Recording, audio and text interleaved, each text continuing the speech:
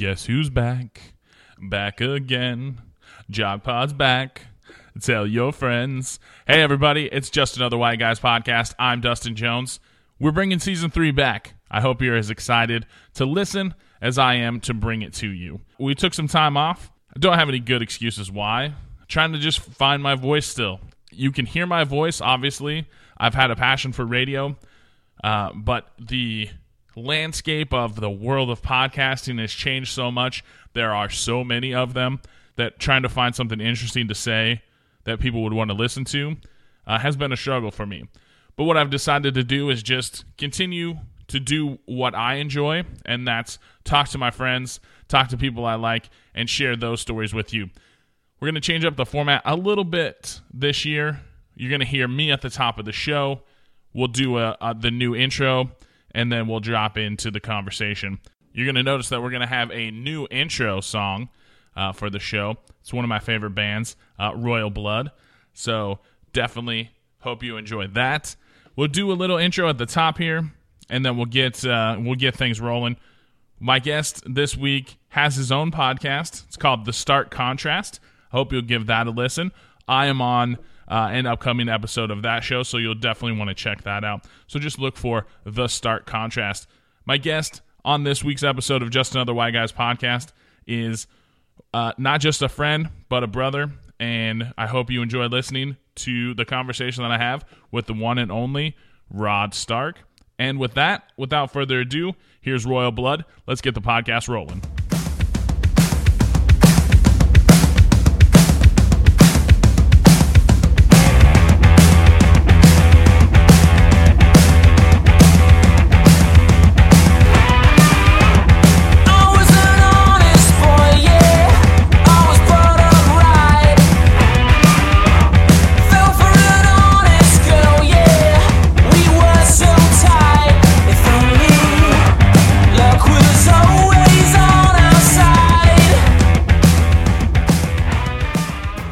So, yeah, we're back. It's season 3 of the podcast. And who better to do that with than Rod Stark? What's up, buddy? Yeah, brother. Welcome back to Houston. The lovely city of Houston. It is a good place to be. How are you enjoying the weather? It's warm. It is a little warm here. But it was. I feel like when you came to visit last January and it was warm a little bit, but January warm and August warm, two different things. At least you're here when the pool's open. Yeah, the pool has made all the difference in the trip. Even swimming through the rain. Swimming through the rain, it was a good time. When you can hear every single raindrop because it's raining so hard, it's an interesting time. So. I'll talk about getting back into the podcast at a later time. We'll just talk about some good stuff. You're a guy that likes to travel.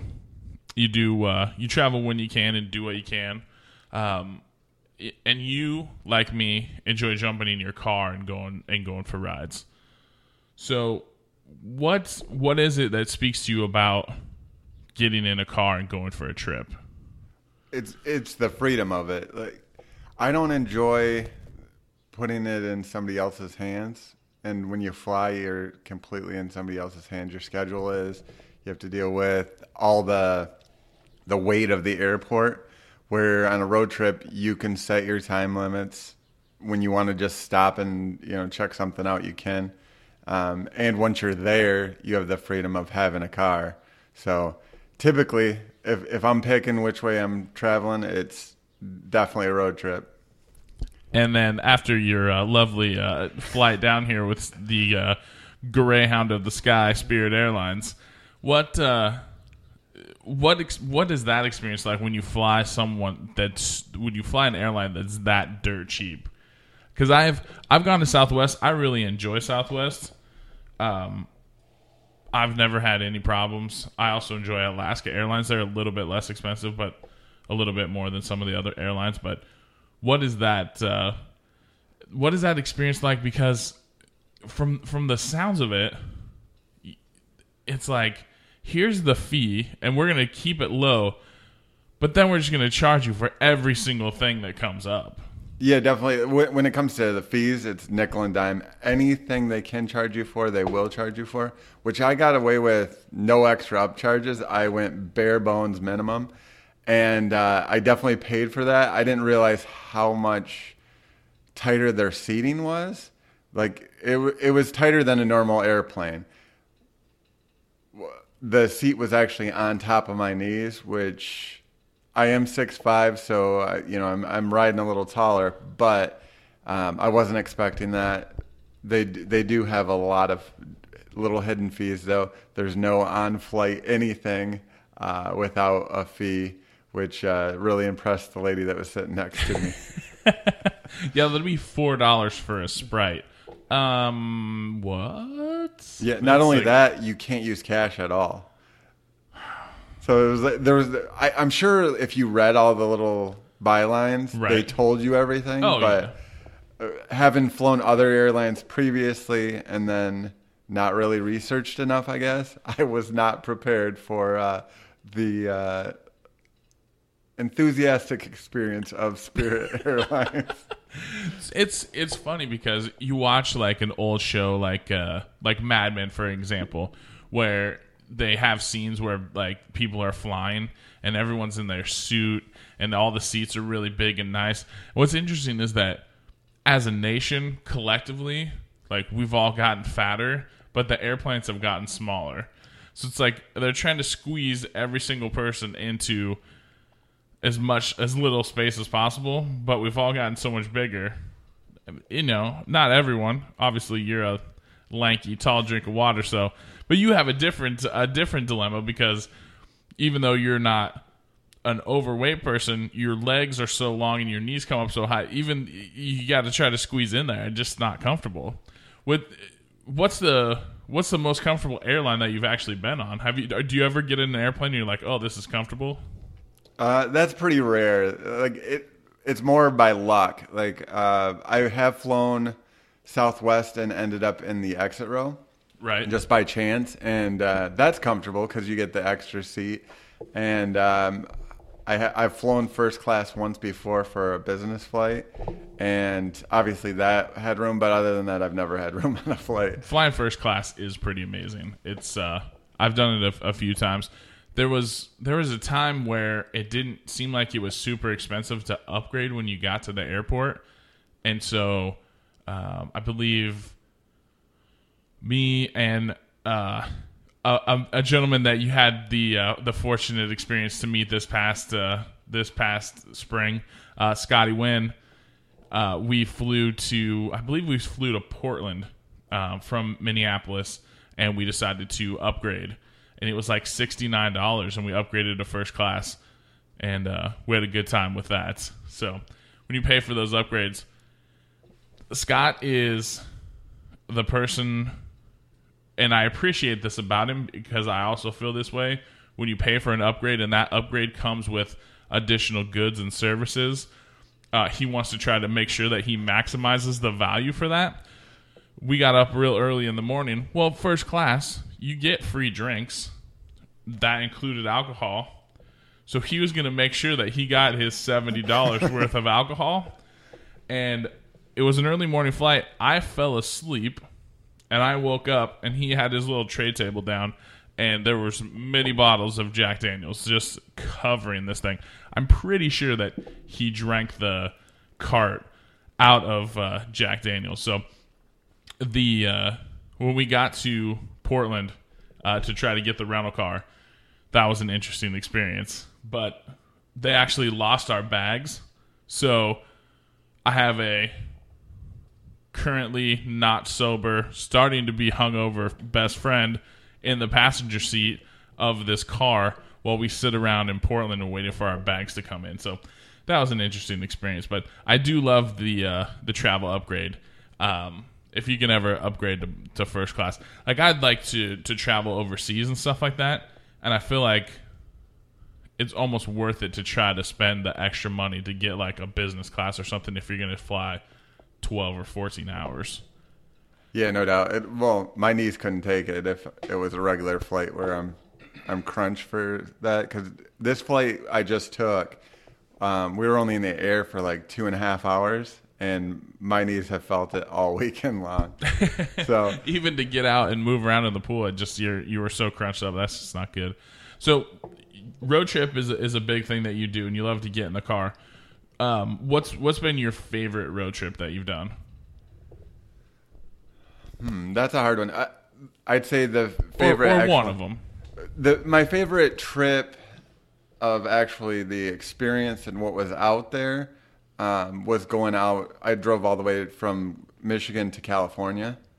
Site-wise, that was the best trip. When it comes to company, I didn't have the best company that trip. I took an ex-girlfriend with me. That sounds like a very rad type of road trip. And it wasn't a bad road trip, but if I was picking a road trip companion, I wouldn't necessarily pick an ex, but it worked out for that one. And you and I have done a couple trips. I was surprised to hear that they randomly getting pulled over and the vehicle searched by an Arizona police officer didn't make that list, because that was a good time. We did not do I drove a little bit too fast through town, and then apparently I turned the wrong way, and when I told them where we were going, that sent off some signals. There was a gentleman. I had an Oklahoma driver's license. You had a Michigan driver's license, and it was a rental car with New York license plates. So I'm not really shocked that he thought maybe that we were transporting drugs, but we actually weren't. So that was good. And we were traveling through a drug running corridor. Exactly. So I feel like he was doing his job properly. And it took forever. And I'm like, dude, do you have a warrant that I don't know about? Is there something going on that I need to be aware of? Are we about to go to jail? And you were actually very aggressive with that cop too. I think you were tired, which is understandable, but you were like, I'm like, this is not the situation to get angry with the cop. We're at his whim, and we're in the fucking desert. He could bury us out here. And you're just like, you got a problem? I didn't think I was that aggressive. I thought it was nice. You came out guns a-blazing. Well, it was after he went back and was back there too long. He was gone so long. You had your fill. I was just like, come on, dude. Like, we got nothing here. Are you just looking for a reason? And I think he probably was. Maybe he was trying to get us. It was probably a technique to see if we would like panic and do something stupid, or And for me, when I panic and do something stupid, is I just run my mouth. So I think he asked, "Do you have a bunch of cash on you?" And I was like, "Well, for me, I have a bunch of cash because it's $500, but I don't really think that's a lot of money." And he was like, "Can we search the vehicle?" I was like, "I guess if you want to." And then he was like, "Okay, you can go." I was just like, oh. So the California trip, in terms of scenery and stuff like that, was the best. You have to have some sort of crazy stories of a trip that's gone wrong, or somewhere that you ended up that you didn't expect, or do you have any like crazy, like, this happened to me and I can't believe it stories? One time I took a road trip while I was working at Murphy.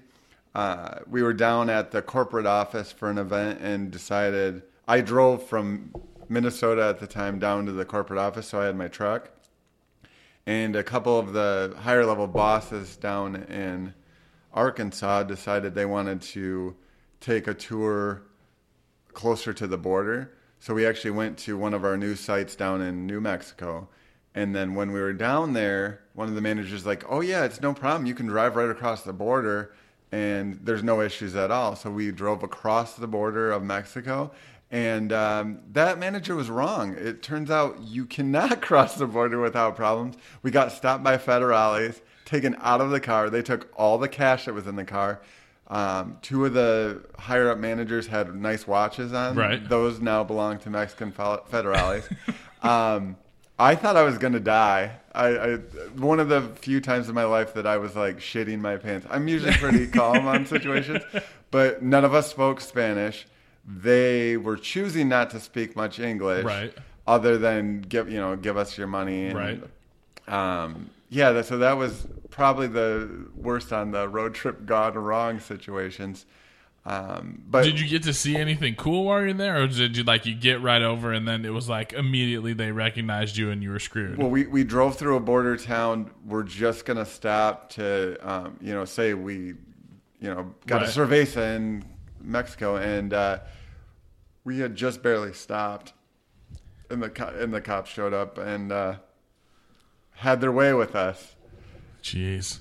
I know a buddy of mine, a gentleman who's appeared on this podcast, Hanson, he took a motorcycle trip from, I think he started in Arizona and went all the way to Panama Canal in his motorcycle.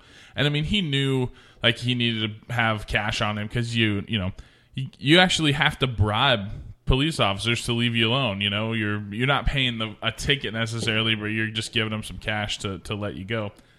And he got continually harassed, and he ran through his bribe money like halfway through his trip. Like he had to actually get more cash so that he could make the whole trip. But that would be, I don't know. That's a little too much adventure for me. You've also stayed in some creepy hotels. I know you made a trip to New York for a wrestling show that you ended up in like some creepy motel in New Jersey or something like that. Yeah, it was actually my first time to the East Coast as an adult. I went with our buddy Jay. Right. And we decided, hey, we're two grown men. We don't need anything fancy. We'll get the cheapest hotel we could find. And a cheap hotel by where I live and a cheap hotel in New Jersey are two very different things. We got there, and I knew right away because they had a sign in their window in the office that said "by the hour," which is that's not a good sign. Anywhere you go that rents space by the hour, it should be. We probably need to find somewhere else. So was it like on the hooker stroll as well? Yeah, I mean, you could definitely tell that was the place for the hookers. If we go back and look, will we find you guys like on an HBO show somewhere? not participating, but just in the background, like you're walking the watching hookers on the point, and just Rod and Jay in the background going to their hotel room with a pizza or something, just walking in your sketchy hotel room. I would not be surprised with that place.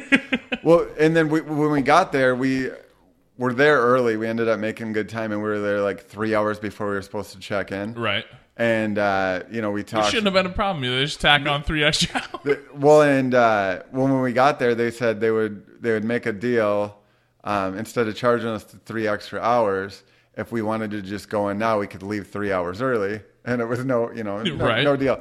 So, we go in, and as soon as I walked in the room, I knew it was even shadier than the fact that they had the hours. I knew something was wrong with this place. And you could tell that the back wall used to be a window of some sort or a mirror of some sort. You could tell it was painted glass. Right. And then there was a little, a strange door at the back of the room that had deadbolt on the inside of it. And I'm like, what the hell is this? So I went to the office because there were no towels in there either. So I went to the office to ask for towels. And while I was there, I asked what that was. And the manager guy didn't speak very good English, but he was like, oh, no, it's all good now. Paint it over. We no watch no more. So they were two-way mirrors. Oh, Jesus. They were not only charging for the hookers to be in the hotel rooms, they were charging guys to watch. Oh, Lord. So yeah, it was definitely one of those places where you sleep on top of the blankets and then with one eye open, just praying nobody comes in there. Oh, man. So that's the sketchiest hotel situation. Do you have this is the nicest hotel I've ever been in situation? The Wynn in Vegas. The Wynn, yeah.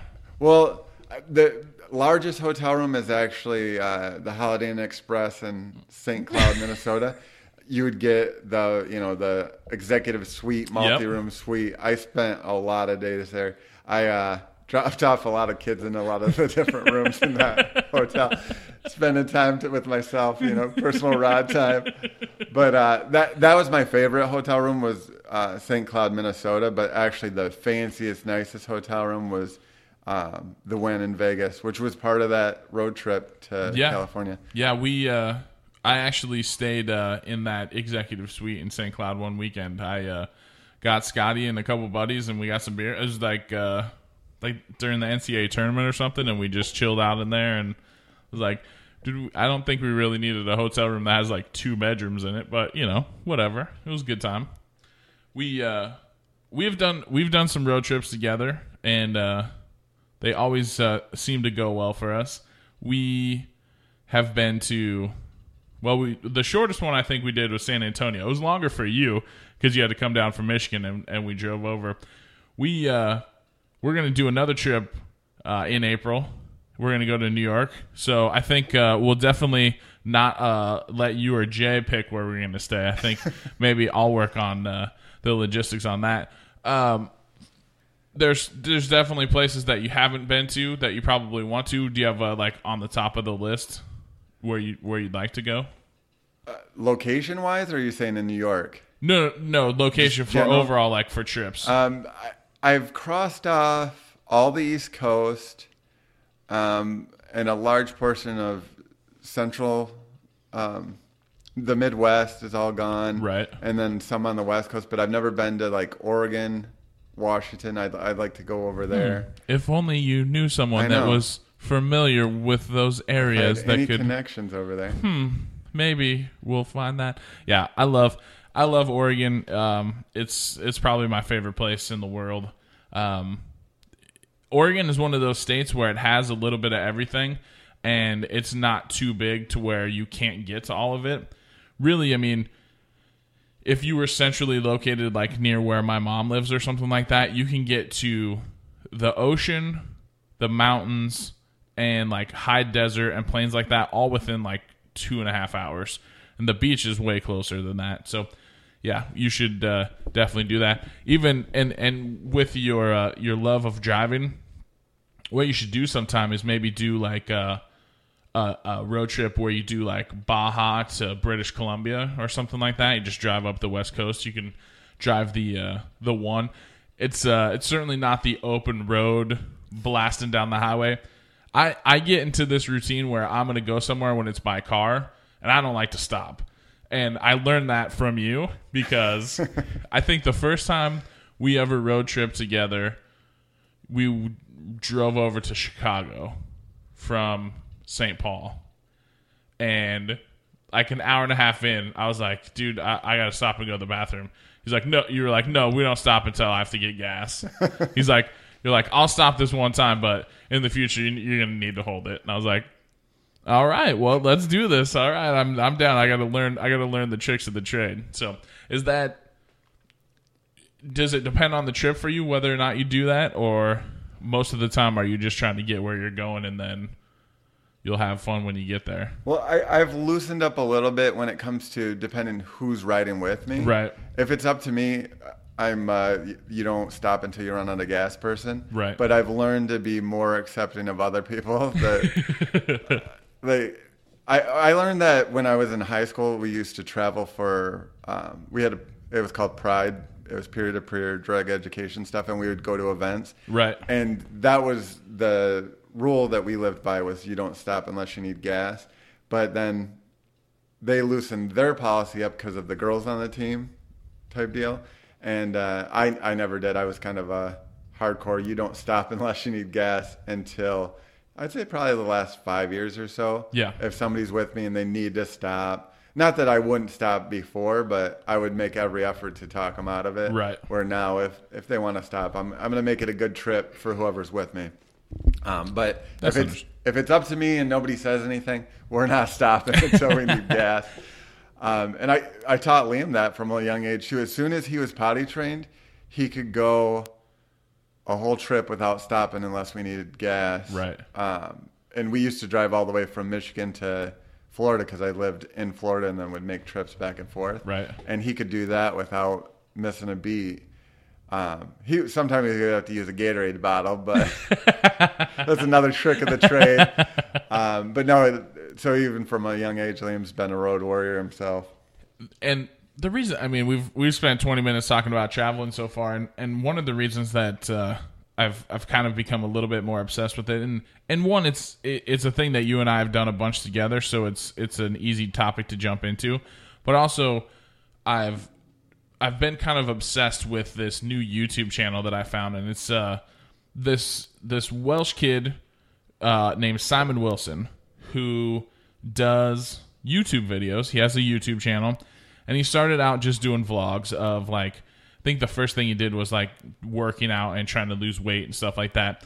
And then what really popped his YouTube channel is he snuck into the Conor McGregor Floyd Mayweather boxing match that happened, well, I guess that was a year ago, right? It was last August. So he managed to find his way into there.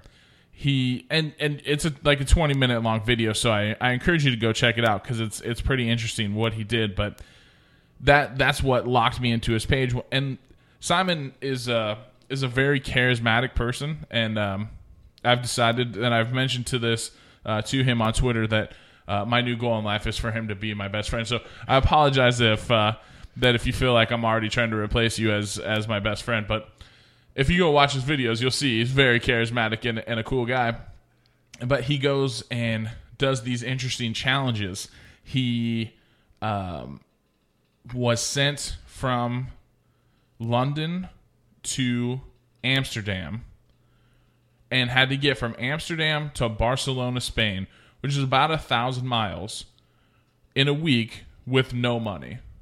He had no money at all. And so he had to sneak onto trains and sleep wherever he could, and it was just interesting. Sometimes it bothers me a little bit because essentially he steals things, but it's done in a way that doesn't seem like it's that big of a deal. I mean, we talked about this off the podcast, but one of his tricks is to find a hotel that has one of those breakfast buffets, and he just makes it seem like he is a guest at the hotel and goes in and eats, which it seems like it should be wrong, but I've been to those places and watched how much of that food they throw away. So I mean, really, is it that big of a deal? Right, exactly. I have done that before myself. Not the other stuff that he's next level genius at getting free stuff, but when I used to travel for work and stuff, even if I wasn't staying at a certain hotel where they knew me, I would stop and eat free breakfast there. And they do throw away so much shit at those hotels that I agree with him. He's not really, like, is it stealing? Technically, sure, but he's not taking something that wouldn't end up in the garbage anyways.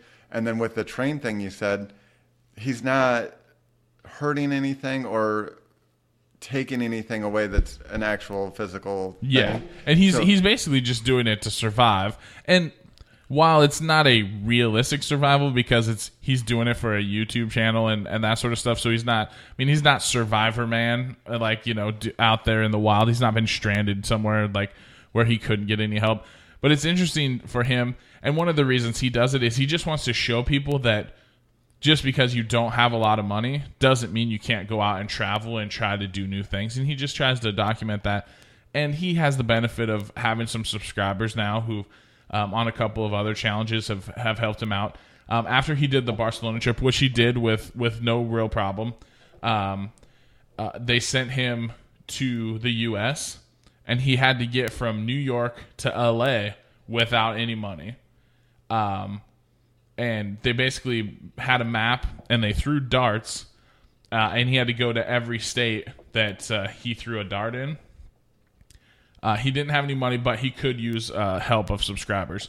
And so people, and it actually, watching the videos, because it took him like 37 days, because he went down to like North Carolina, ended up all the way down to Miami, and then went along the Gulf Coast, through Texas, the Southwest, and Vegas, and then over to LA.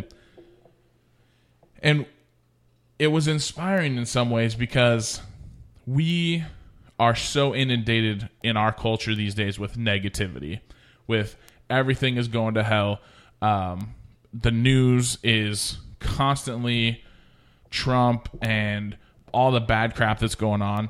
And all of that, while important, isn't the most important thing always. And what we don't often see is the one-on-one generosity of people and the good things that people are willing to do. And almost every single town he went to, someone was willing to give him a place to sleep or help him get a bus ticket or give him a ride somewhere. And they were all nice and appeared to be genuine people. And it's all because they found his videos and found him to be a likable guy. And sure, maybe some of them just wanted to be on YouTube or wanted to say they met someone quote-unquote famous. Although, is a dude that has 50,000 YouTube subscribers really famous? No, but it's a guy that they like and they wanted to help him out. Fuck, I want to be this guy's new best friend. So am I any different than that? No, of course not.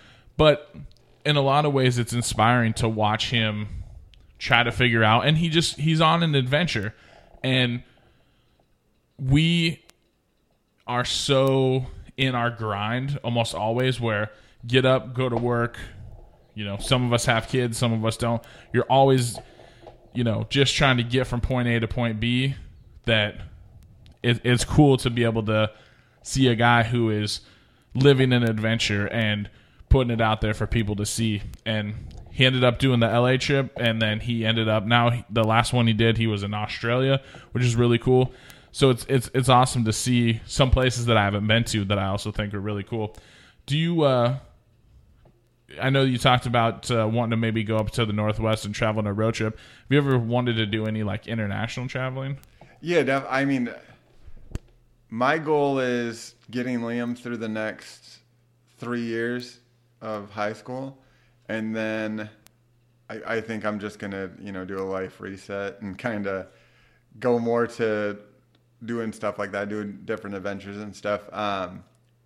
One of the main things I've always wanted to do is go to Japan. And I feel like once he's through school, my house should be paid off. And then I'm going to save some money and start taking trips. And I'd like to just, save up, quit my job, and spend, a month or so abroad. Definitely Japan. But I'd like to go there's nowhere I've seen that I wouldn't like to go. I don't know that I would do well in the Middle East. Not only do I only speak English, I'm also have tons of different allergies and stuff. So I'm not sure I would bode well, but I would even there's no area that I wouldn't like to check out. Yeah. And go on different, Yeah, and with your allergies, you definitely need to go somewhere where you can at least have someone with you that can translate for whatever, especially in a place like Japan and with your seafood allergy. I mean, so much is fish-based. You definitely would have to have someone there that's you might have to do the Simon Wilson food trick where you go into McDonald's and call up and say that you were just with a group of people who ordered a bunch of food and there's a Big Mac meal missing, and you can go in and get some free food that way versus your face blowing up because you accidentally eat some fish or you die, which would not be good. Dying in Japan. And speaking of Japan, perfect segue. That's what we call in the business a segue. You spent some time here, and this is the portion of the program where we talk wrestling, which we always seem to do when we're together because it's one of the things that we love. We made it 31 minutes before we talked wrestling, so if you've made it this far into the podcast and you don't want to listen to wrestling, I respect that. But you know what you're getting here on the Jog Pod. So we while you were here for my birthday, which thank you for coming down and making the trip. It's been an experience, and I'm really thankful that you were able to make it down. We watched we watched the last 3 nights of probably the greatest wrestling tournament in the world, which is New Japan Pro Wrestling's G1 Climax tournament. Man, there was some great wrestling on that show.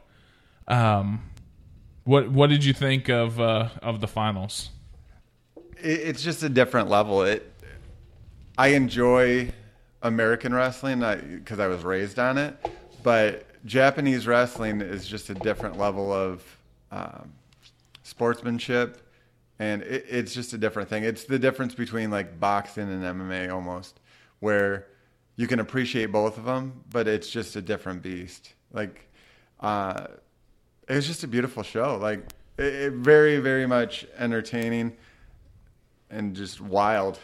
So we watched quite a few wrestling matches. I definitely would say the two Kota Ibushi matches, the B Block final against Kenny Omega, and then the final against Hiroshi Tanahashi were both incredible for different reasons. The Kenny Omega match with Kota Ibushi, that was just pure insanity to the point where I was like, one of these fucking guys is probably going to die. They were just that inverted top rope powerbomb thing that they did at the end. Just like, why? What makes you even want to do something like that? To think that, hey, you know what? This will be a really good idea. Let's just jump off this and throw each other. Well, they're trying to set a new bar each time. Right. And obviously there's years and years of insane Japanese wrestling, and yeah, it's super dangerous. I personally wouldn't do it. For one, I'm not coordinated enough. I would be dead the first. We couldn't figure out how to do a suplex in the swimming pool because I almost drowned you. But exactly. But on the flip side, they're making something that's going to stand forever. Right. And they definitely did. I don't envy them, especially the day after their match. Right. But they can look back when they're 50. Hopefully they live to be 50 with the way they're doing moves. But right. And they could say, I accomplished that. I did that with my body. And they have such a great relationship together and a trust for each other that they can up it even more. That they're not. There's no doubt in their mind that if there's a way to do it and not come out injured, that dance partner in Kenny Omega is going to make sure, to keep them as safe as you can. Yeah, for sure. And you talked about how they were going to fill the next day. Kota Ibushi had that crazy match and then turned around in like 18 hours later, because the B Block final was at night. The final is actually an afternoon show. So he was in the ring less than 24 hours after having that match, and Kota Ibushi and Tanahashi beat the piss out of each other. Like, they had a sequence halfway through the match where they were just open hand palm striking, smacking the crap out of each other. I'm just like, dude, like,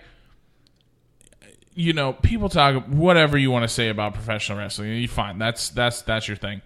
But there's no way to fake slap someone in the face to make it sound like... in a movie, you can make it look like you're slapping them, but these dudes were hauling off, and of course they're not hitting each other as hard as they can. There's cooperation in what they're doing, but they were laying those things in, and, you see the sweat fly and all that stuff.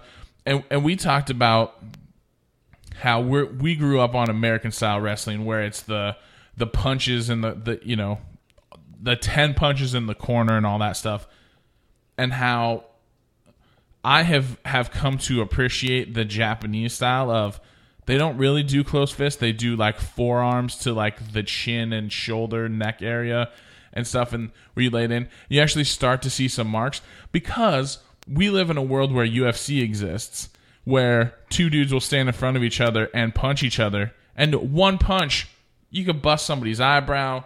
You start to see marks. When you watch a WWF match, WWE, there's no, like, you could stand in the corner and punch a dude 10 times in the head and there's nothing happens. And heaven forbid any sort of blood appears. The referee has to put rubber gloves on and like stop it's just so dumb. It's like, just let it. It's supposed to be a pretend fight. Just let it happen. It's just, I have basically given up watching not American wrestling, but WWE. For the first time since I've ever had a DVR, I do not have Raw or SmackDown on my DVR anymore. I still subscribe to the network, but that's mostly to watch old stuff. Like I haven't watched a WWE pay-per-view since I turned off WrestleMania after the Ronda Rousey match. That's the last time I watched a WWE pay-per-view. So I just don't care. It's as I've gotten deeper into watching New Japan, and I have to thank guys like Kenny Omega and Cody and the Young Bucks because they actually restored my love of professional wrestling. I don't care about sports entertainment really anymore, and hopefully someday that'll change where I care. If those guys all show up, and I'm going to be like, okay, I guess I'm going to watch Raw again. But I have no faith that WWE, as it currently exists, would be able to give those guys the platform that they've given themselves to do interesting things. Cody talked about how like now he feels like he's an artist and he doesn't want anyone else telling him how to do his art. You know, you don't go in and tell, and this is such a terrible analogy because it's not like Cody's like Picasso, but you don't go to a great artist as someone who is not artistic and go, no, you have to do it this way. Like you just let the artist do their thing, and if people want to buy it, they buy it, and that's great. That's literally how like it's supposed to work. I don't know. I definitely recommend watching Being the Elite on YouTube. That shit is hilarious. Everyone should be watching Ring of Honor Wrestling. It's really good. And go on New Japan World. Subscribe. Watch those shows because it's great. They're actually taking the rest of the month of August off. I mean, they did 17 events in like 26 days or something like that. All those guys, they all had at least 9 singles matches in 17 days. That's pretty crazy. Yeah, that's a different level of insanity.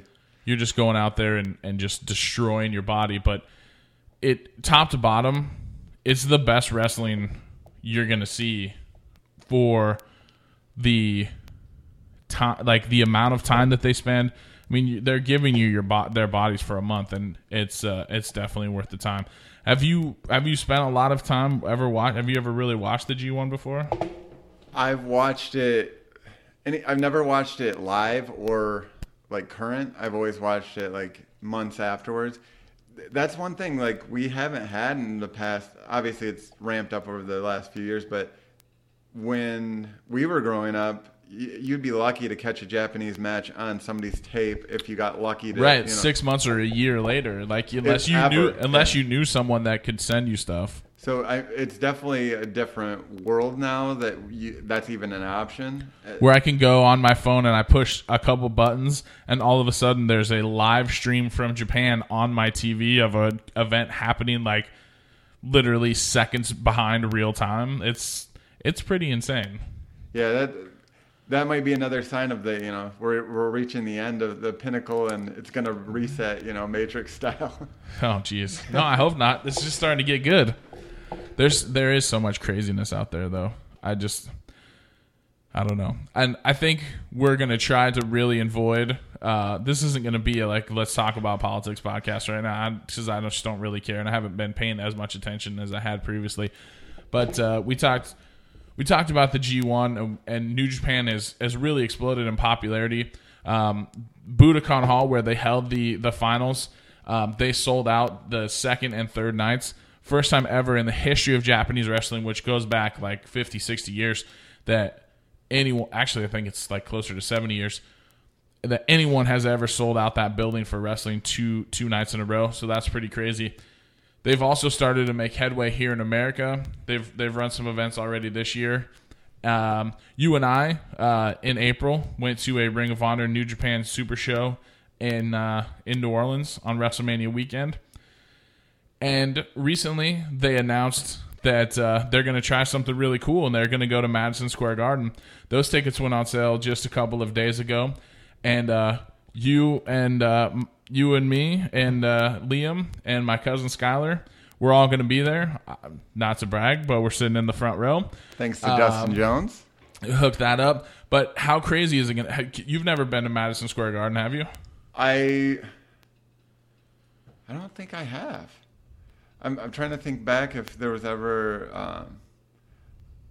There might have been in the Hall of Fame there the one year that I was there. I've never watched wrestling there for sure. Like I might have been there for the Hall of Fame. I can't remember. It feels like the Hall of Fame was there, but I don't. Yeah, a few years ago when WrestleMania was in New York, do you think the Hall of Fame might have been at the Garden? Yeah, I'm probably wrong. Because they usually don't run TV shows out of there anymore because it's so like the union and stuff. It's so expensive. Like the cost is not worth it. So I'm gonna go no. I don't think I have. So we're going to see wrestling in the greatest arena of the world, and it's not WWE because New Japan got in there, and it's funny because it's going to be WrestleMania weekend. There's going to be so many, and bear in mind New Japan has only come to this country to run shows like 3 times, where it was a New Japan show. Their people have come over and done different stuff with Ring of Honor, but these guys sold out Madison Square Garden in. It's essentially 3 days because they did a Wednesday pre-sale and then put the tickets on sale to the general public. What they put on sale to the general public on Friday was gone in 15 minutes.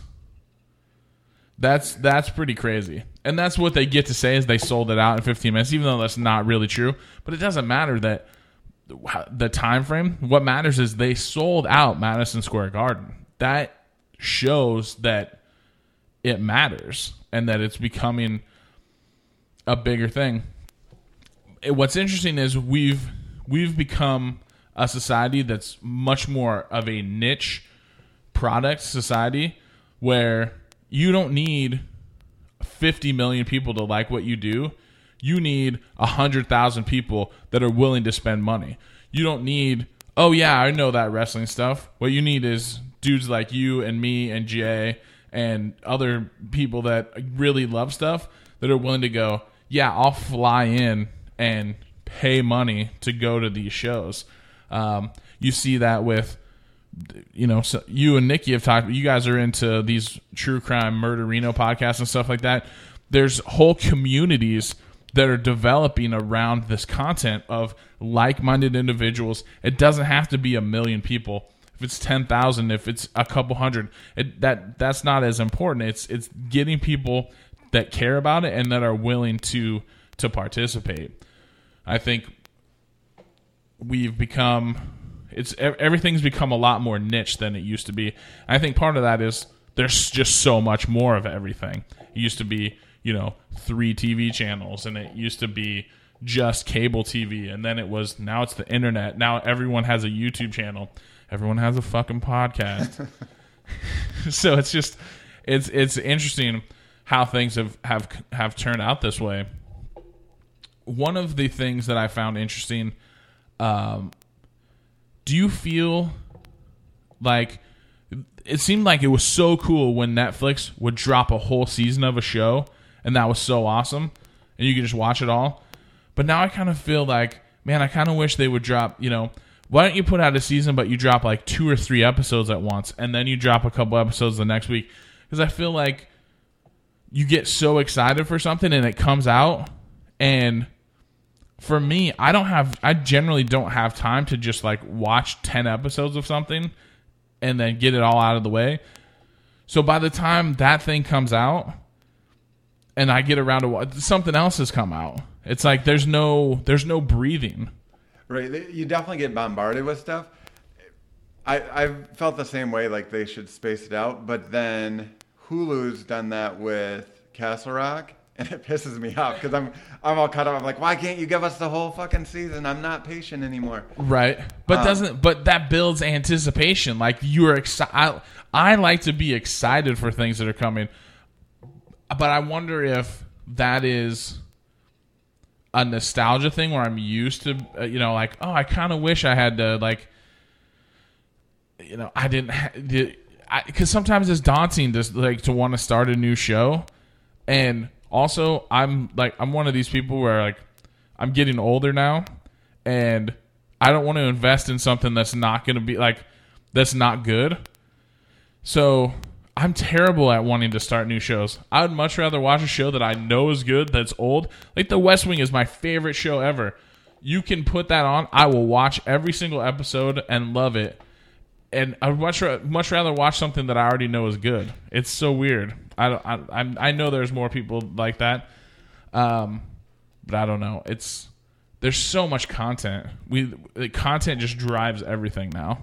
No, you said West Wing. You watched it 7 times all the way through. Oh no, I've watched it way more than that. Oh no, that was Nikki. You watched it like 20 times. I have to have watched it close to 20 times through.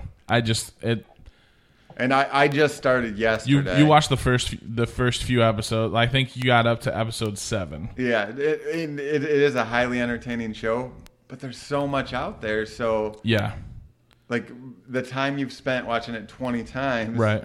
Yeah, I mean that's with other shows. Most shows don't go 7 seasons, right. So you figure you could have watched at least 15 to 20 other shows on top of watching that one 5 times, right? No, absolutely. Like, I definitely could have watched other things. So do you think it's the entertainment value, or is there a comfort in, like, reliving with those characters? Like, It's a few different things. It's, one, I know that it's good. I have no question about and I have a connection to all of that means something to me. Like, it's a comfort. It's like, you know, why do you come home from work and change into your favorite sweatshirt or your favorite pair of, basketball shorts or whatever? So there's a comfort level. That's what makes you feel good. So for me, and actually, I have not watched episodes of The West Wing in probably a year. I just, I've tried to not be, always watching the same thing, but we go back and we revisit The Office, and sometimes there's just shows that are really, really good and stick with you. I mean, if you look like a consensus of what's really good out there, like The West Wing is one of probably like the top 20 shows of all time. It's just really well kind of interesting. It's a show that makes me think. It's also a show that is very especially in these times, it's a show where people have disagreements. They have civil conversations about them, and they generally try to find a solution, even though it's two conflicting ideologies.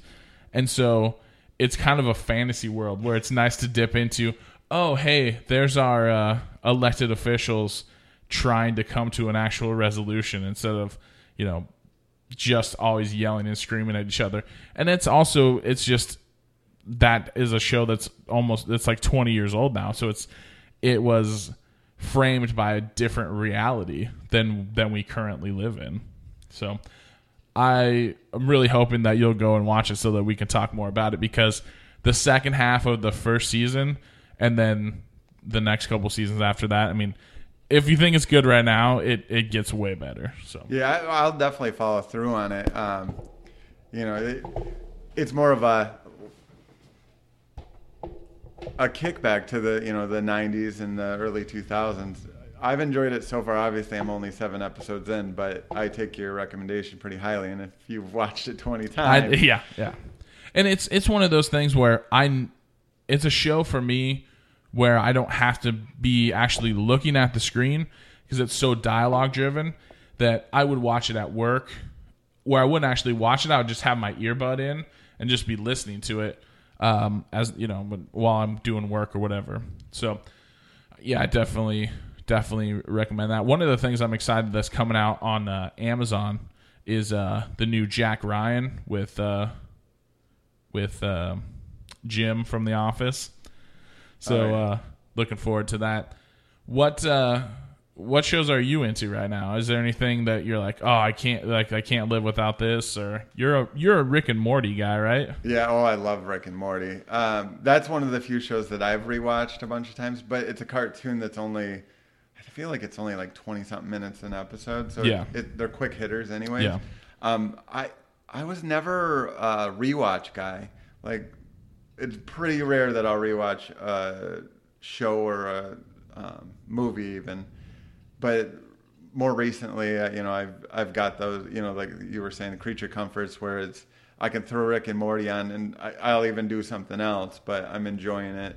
I enjoy the science in it and just the dark humor of it. Yeah, I'm way more of a rewatch guy. Like I rewatch Marvel movies all the time. Like I love those movies. Before Infinity War came out, I rewatched every single Marvel movie. I literally bought a jump drive off of Amazon so that I could put even though I own every single Marvel movie on Blu-ray, I bought a jump drive so that I could put all of them on the jump drive so that I could just have them accessible, so I didn't have to like get up and change DVDs. I could just switch the file on my TV because that's peak laziness, I guess you could say. We're getting towards an hour in here, and we'll start to wrap up. One of the things that you really love is conspiracy theories. And I think we've talked about conspiracies before. I think we got into talking about JFK a while back on a previous episode. What is it about conspiracy theories that gets you? They're exciting, for one. The fact that, the surface knowledge might not be true, whether it is or not. Just the story of, hey, what you thought was going on actually has nothing to do with reality, and you're just getting fooled to kind of keep the status quo. So there's an entertainment factor to it, and there's the fact that when you do look at stuff nowadays, you can see that the narrative that we're given on a lot of things isn't true. So if there's that in just everyday life, if there's a narrative that's not necessarily 100% factual, then why wouldn't some of these things be the case? So, what is what conspiracy theory are you into, right? Like, do you have one that like you're really like looking into and like diving into right now? Is there something that's got your interest peaked? Well, the JFK one has always been a thing, right? So that's anytime there's anything new with that or different, I definitely keep attention to that. But I've really been researching and paying attention to Project Paperclip. Have you ever heard of this? Project Paperclip? No, I don't think so. After World War II, we took Nazi scientists. Oh, yeah. Okay, yep. And gave them American identities. Right. This has been 100%. Yeah, that's not a conspiracy. That shit actually happened. Yeah, it started as a conspiracy, and then they figured out, hey, we did this. Right. Including the original director of NASA. Mm-hmm. He was one of the highest-ranking Nazi scientists. We brought him over here. He had a lot of rocket technology, and then that's how we started the space program. So our space program is grounded in Nazi scientists. And I think that really interests me because it's been proven factual. So you get to see something that completely doesn't seem to make sense. There's no way that, the good old boy Americans would have taken out the Nazis and then brought them in, cleared them from any charges, and then used them. And that's the basis of a lot of other varying conspiracies, is that we use those Nazi scientists to test people with LSD. We used them to do the Montauk experiment, which is another conspiracy theory. And it's just crazy that, the good bastion of civilization that America is, So do you ever get into like conspiracies that are pretty easily disproven with science? Like, I don't understand the flat Earth people. Like, that just doesn't. You literally can, like, there's people that are factual. Like, I don't understand that people say that scientists are lying. Scientists are. I mean, I'm sure there have been scientists that have made shit up and lied, but like Neil deGrasse Tyson, I feel like is a pretty reliable source on information, and he's going to give you scientific fact, and people are like, well, I don't believe you. This is my opinion. Like, I just don't understand. Like, You can have your opinion, that's fine. But when someone comes at you with like a scientific fact, you can't just be like, oh, well, I don't agree with that. You cannot agree with it, but that doesn't change the fact that it's correct. Like exactly. What? When it comes to the flat Earth things, I've never like dug too much into it just because it seems so asinine. But the little bit that I have, researched and read on it, it's more that they don't believe any of the basic science at all. Anything like across the board, and right. their thought on it is, okay, you've been told all these different things about how the world works, right? But have you ever did a personal experiment on it? And if you take what they're saying at face value and you think about it, for the most part, you haven't. At least personally, right. I haven't done experiments on the rotation of the Earth and all right. that stuff. So they're playing on that and going from there. But I really, deep down, I don't think most people that consider themselves flat earthers, I think they're more trolls than anything. Okay. I choose to believe that someone that goes and like science is not easy.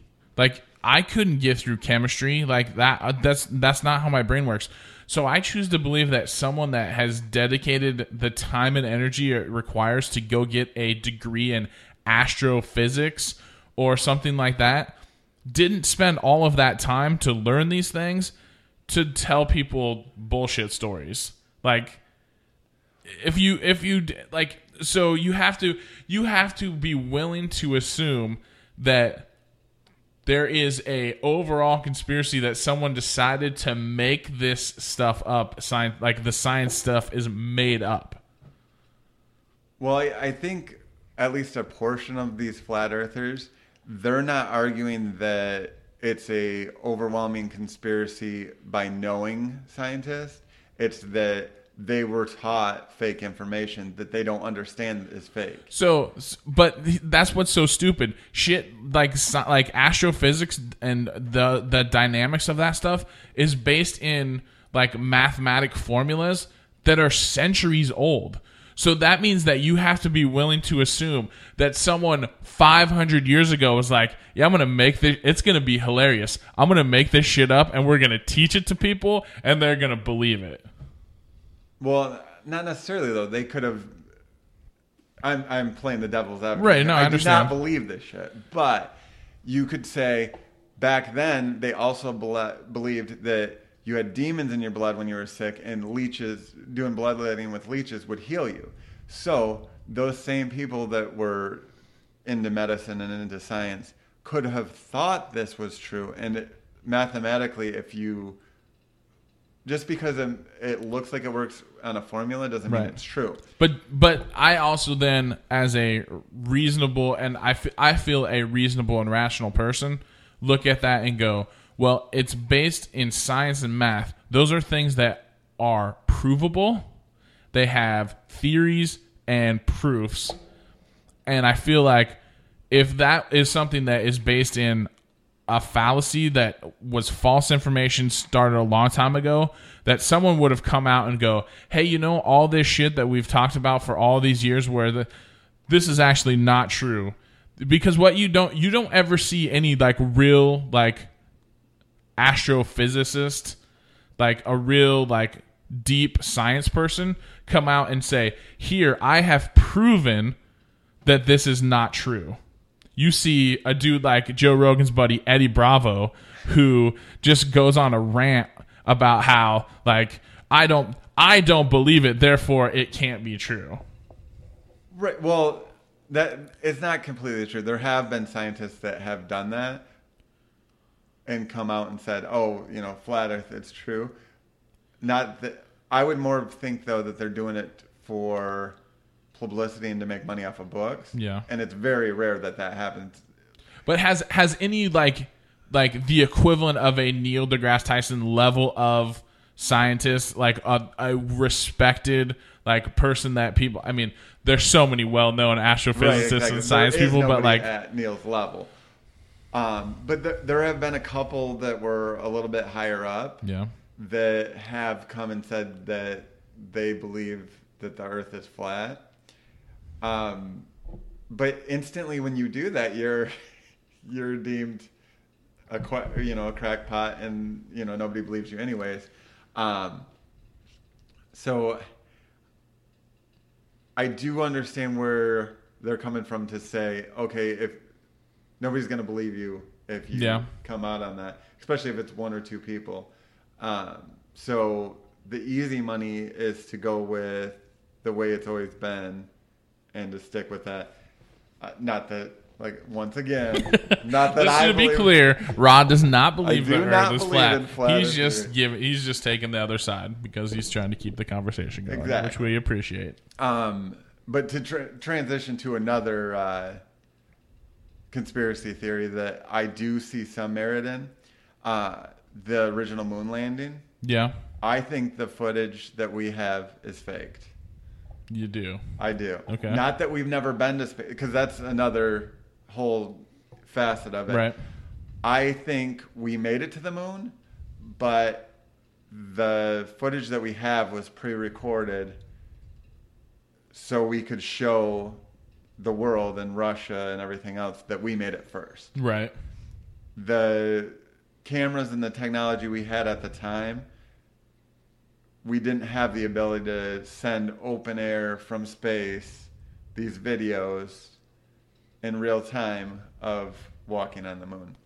And if you Well, I don't think it's not necessarily in real time. I mean, it was like, if you look at like light minutes and that sort of stuff, like it wouldn't have necessarily been in real time. It would have been like 7 minutes later or whatever that sort of thing is. Yeah, I know it's a delay, but not even with the delay. We didn't have the technology to transmit from space at that time.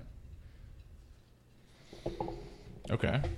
And if you look at some of the other footage that they have, they tried to say certain pictures and stuff was during the spacewalk. Right. And if you look, they had promotional photos that were exactly the same, except you could see where they were on Earth and their zero gravity, test things with their lead lines and stuff connected, and then they just went in and blacked it out. Yeah. So, do I believe we've landed on the moon? Yes. Do I believe the footage that we originally got was real? No. And when you see footage of like Buzz Aldrin and some of these guys when they're questioned about it, Yeah. it never goes well. Yeah. Like they get very defensive, and Well, but on the flip side, I'll play devil's advocate on this. Don't you think that they also might get defensive because they've dedicated their whole lives to this really important thing and this monumental achievement, and they get little dick wipes who've never done anything in their whole life coming up, oh, that didn't really happen? Because there's people, you have a reason to take on that, where you're like, I think that we probably went, but I'm not sure that the footage that we see is real. That's a reasonable take. Whereas someone who's just a total troll is, you never fucking did that. You guys all made that shit up, blah, blah, blah, blah. That people aren't rational about it. And so when you are all these years you've been inundated with that sort of stuff, even if it's 100% true that they did all these things, it may seem as they're defensive or they come off poorly because they're just literally sick and tired of asking a question that they find to be completely stupid. Now, it could be that they're defensive because it didn't happen and they're, tired of lying about it. That could be the case too. But you live in a world where you're constantly asked something about when you know something to be true and you continually get asked the question of, is this fake? I don't know. right. And Buzz Aldrin's been known to have a temper just in general. Sure. So I could see that. And just to pull it back to our love of wrestling, how many stories have you heard about wrestlers getting asked by fans, oh, that's just that fake wrestling thing, and then it ends poorly, because in that case, wrestling is fake, but it's not phone. It's you know what I'm saying. But so you're saying Buzz was like, it wasn't fake, it was coordinated. the moon landing was a work. We were there, but the footage. Yeah, I don't know. I mean, and you know, the reason I think there's some merit to that it could be faked is we had so much to gain by showing Sure. the world that we were first there. That it wouldn't be out of character for America to do that. right? No. That I think actually makes some sense, and I've never heard anyone put it that way, where it wasn't that we didn't go to the moon; it was that the footage may have been pre-recorded so that it could be shown. That even though we got there, like the footage, I hadn't heard it that way, and that seems like it could have some validity to it. Well, and at the same time, we were trying to land on the moon, so was Russia. Right. And Russia didn't have any qualms about losing astronauts. Mm-hmm. Like, not, if you read back on, at the time, a lot of this stuff wasn't coming out because they're not going to publish, Right. hey, we fucked up again. But they said it was up into the hundreds of astronauts that Russia completely fucking lost. Yeah. That they just kept shooting them up there trying to get it to work, and it wasn't working. And then when they did have some success, like with the space chimp, I think they were the first one to get a chimp into the orbit. They didn't have footage of certain things because there wasn't a way to do it. And then Right. all of a sudden, we not only did we do it, we've got this clear footage of it, Yeah. including spacewalk footage with a camera that technically shouldn't have been able to be out in the space elements, I Right. guess you'd call it, and was fine. Like they had pictures that were outside of the our spaceship, Yeah. or spacecraft. So I don't know, like maybe I'll look back in 5 years and be like, well, that was a stupid theory. Right. I'm not beyond that. Just what I've seen.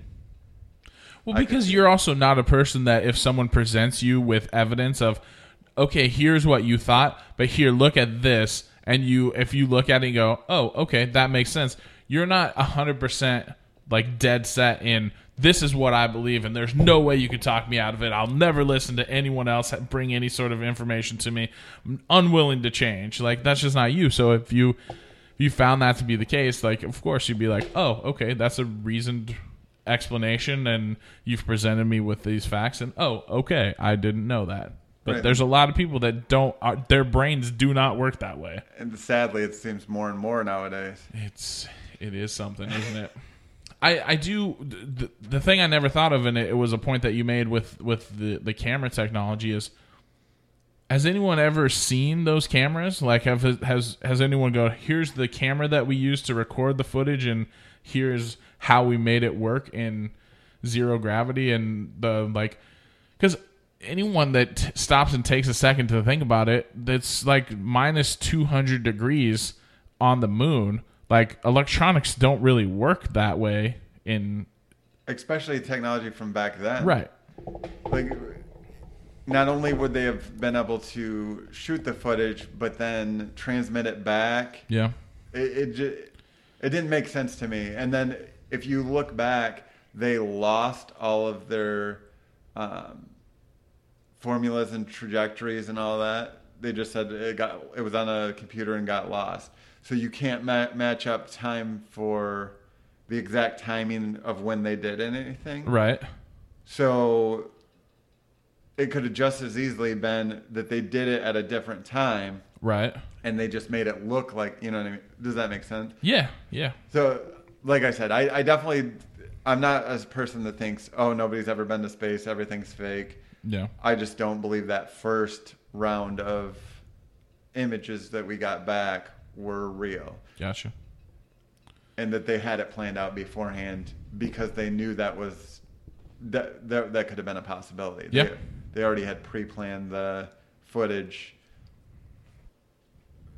in case something happened. Well, folks, I think we'll wrap up there. We've learned that Rod doesn't believe the moon landing is real, and that he is a terrible judge of picking hotels in New Jersey. And he also lets his child urinate in Gatorade bottles on long road trips because he refuses to stop. So those are all the great things that you've learned over the last hour and 10 minutes. I hope that that's not all you've taken from this, but it's good to be back. The podcast, we're going to be doing a lot more stuff. I know I've said that before. I'm really going to try this time. This is season 3. We're bringing it back. Rod's going to be a recurring guest. Right now, the plan is to have a couple of folks that rotate through and come on, every couple weeks and talk about what's going on.